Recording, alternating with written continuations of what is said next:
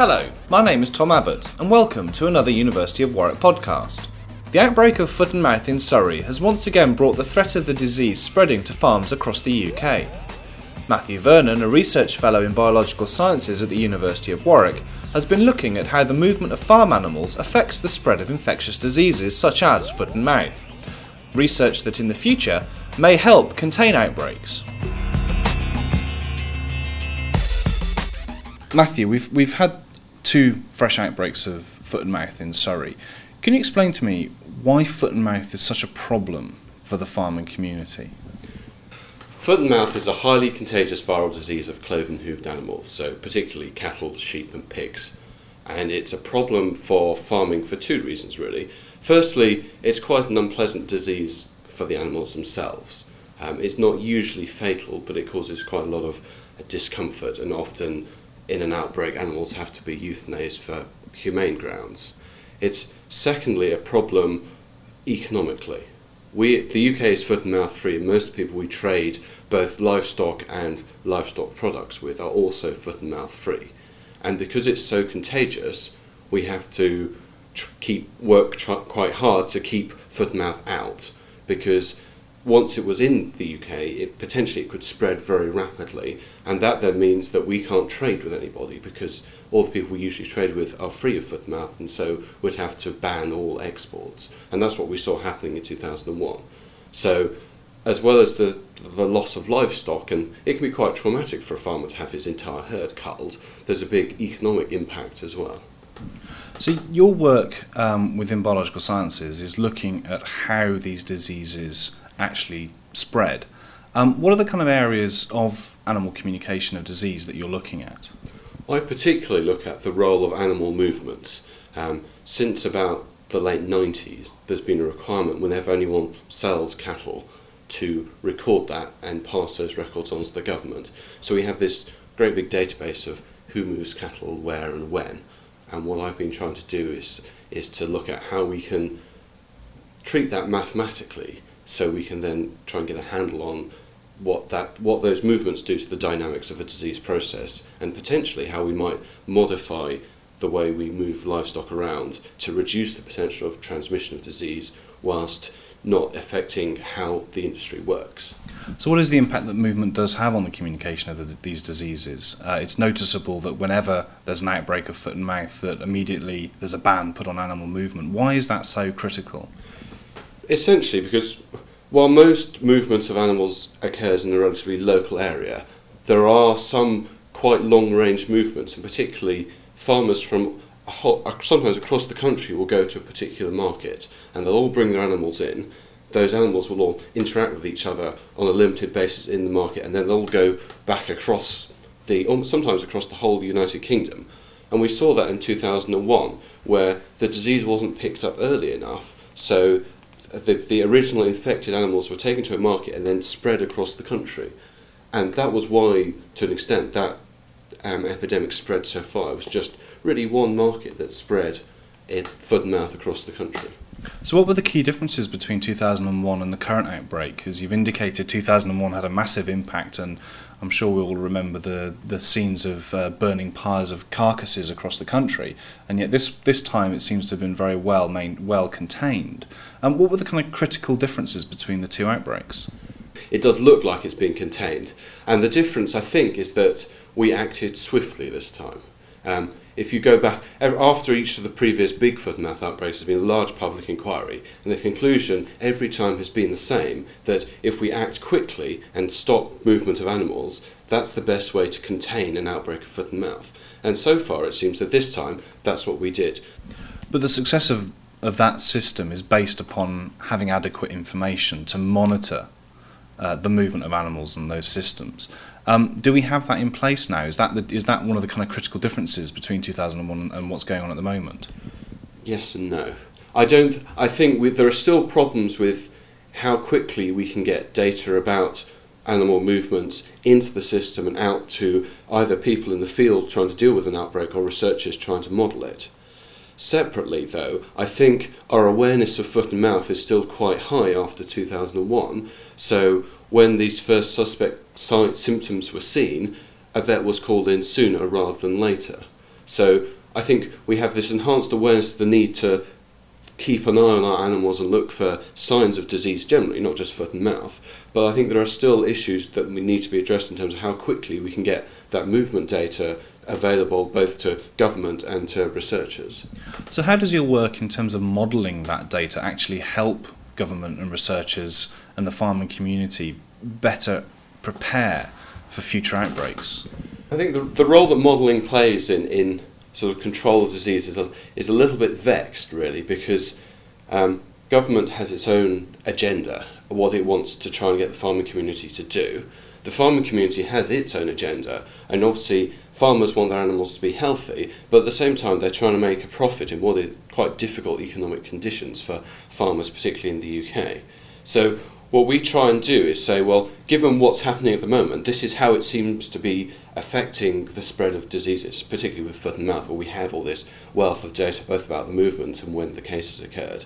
And we can then say from that, well, here are some ideas you might like to think about if you're trying to modify the way we do agriculture in the UK, as it were. And one thing that came out of that has been standstill periods, whereby if you, with a few exceptions, if you move animals onto your farm, you then have to not move any other animals on and off for a period of time, it's currently 6 days, before you move them off again. The idea being that if you've brought a contagious disease on, you'll see symptoms before you then go on and spread it further.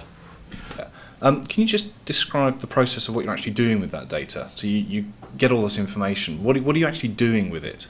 Right. Well, it arrives from us in a database, and we load that into a database we have here, and then we can extract from that movements of animals in a particular period. I mean, the time of movements is recorded on a day-by-day basis, and we can then put that into either a static network where we take a period of, say, 7 days, and produce a static network, or a dynamic network where we have a different network for each day. And what I do is I then simulate disease processes across that network and look at the moment I've been looking at different ways of representing this network to give us something that's simple to analyse, because obviously a static network is easier to deal with than a whole series of dynamic ones. But at the same time, okay, that's simpler, but is it actually realistic? And what sort of data are you actually capturing? What are the different bits of information that you need to be able to do this modelling? Well, what we get is every animal, where it was born, and then we get it as a stay on location. So it'll tell us that this cow stayed on this farm for this set of days, and then it also then later stayed on this other farm on this set of days. So what we have to do is to turn that into movements, because what we're interested in is movements. Say, these cattle moved from here to there on this day. You've described a system where these models are able to give you an awful lot of information. And where are the gaps in the model at the moment? One of the big gaps in the model is just getting the data quickly enough. Currently, a lot of these movements are sent in on a bit of paper. You get cattle have a passport, you tear a page out, you write some details on it, you stick it in the post. There's obviously a delay there. And this currently means, in the face of an outbreak, well, we usually, if we're lucky, we'll know what happened last month. So an ongoing question is, how stable is this network? If we know what happened last year, for example, can we say that's going to happen again this year? You know, if you ask me, there's an outbreak next week, where's it going to spread? We don't really know. So is the principle to, by modelling what's happened in the past, perhaps understand how, for example, an outbreak in Surrey might spread to Cumbria? Yes, I mean that will be an ideal thing, and one way of doing that is to treat the model as just an abstract network and say this is a network that is evolving over time. Given what we know about it now, what can we say about it in the future? That's something we would like to be able to do, because we're never going to have up-to-date data, so given what we know, in the face of an outbreak, this is where it's likely to be going. It would be a good thing to be able to say, because if you've got limited manpower, you then know where to concentrate it. And what's the input that network theory has to this work? Network theory has been used in terms of understanding human transmission of disease for quite a while. How are you applying that to the transmission of animal disease? Network theory is essentially a way of abstracting contacts between individuals, farms, people. It's been used, as you say, in humans, particularly to look at sexually transmitted diseases. It's quite easy to describe a sexual contact between people.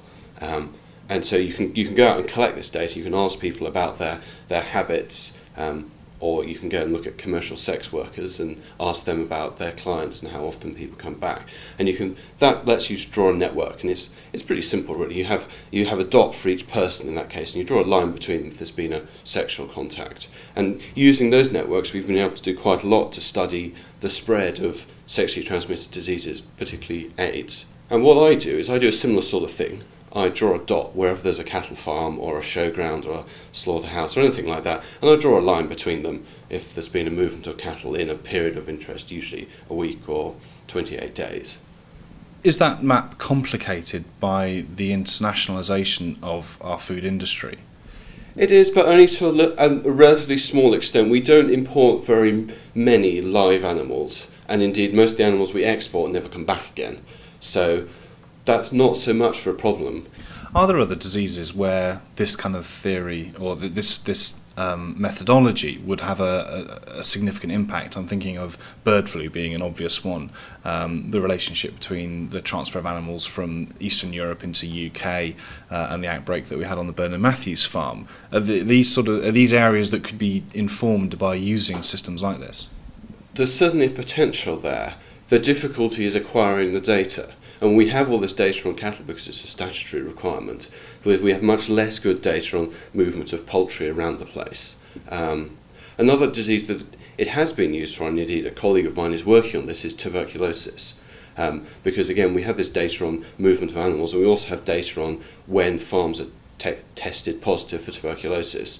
So what my colleagues have been doing is looking at that to try and find out what the problems with what impact the problems that we have with the test. It's not a very good test. The environmental reservoir, badgers, which the role of badgers is highly controversial, and the role of movements. All of these things you can, to an extent, you can put into a model, and then try and use these network approaches to try and see which are important, how we can reduce the level of TB without killing every badger in the country and every cow. So is this data analysis and capture critical to our ability to manage this risk? If we're never going to be risk-free, is it vital that we then maintain our vigilance in this area and make sure that we continue to collect all this information? Yes, I think it is. Not just because we need to know from a sort of food assurance point of view where our animals have come from, and that's where all this movement recording started from. It was BSE, and we wanted to be able to say this side of beef came from this farm, and it had stayed. The animal had stayed on these different places and was born here. And so when BSE was sort of at its height, we were trying to trace back and see where the sort of source farms were to try and get a handle on what was going on. And now that's perhaps less of an issue, though it's still important to consumers. People like to know where their meat is coming from. It also it enables us to try to sort of see where we're moving animals around. So if an exotic disease like foot and mouth arrives in the country, where it's likely to go, particularly where it's likely to have gone before we realise we had it.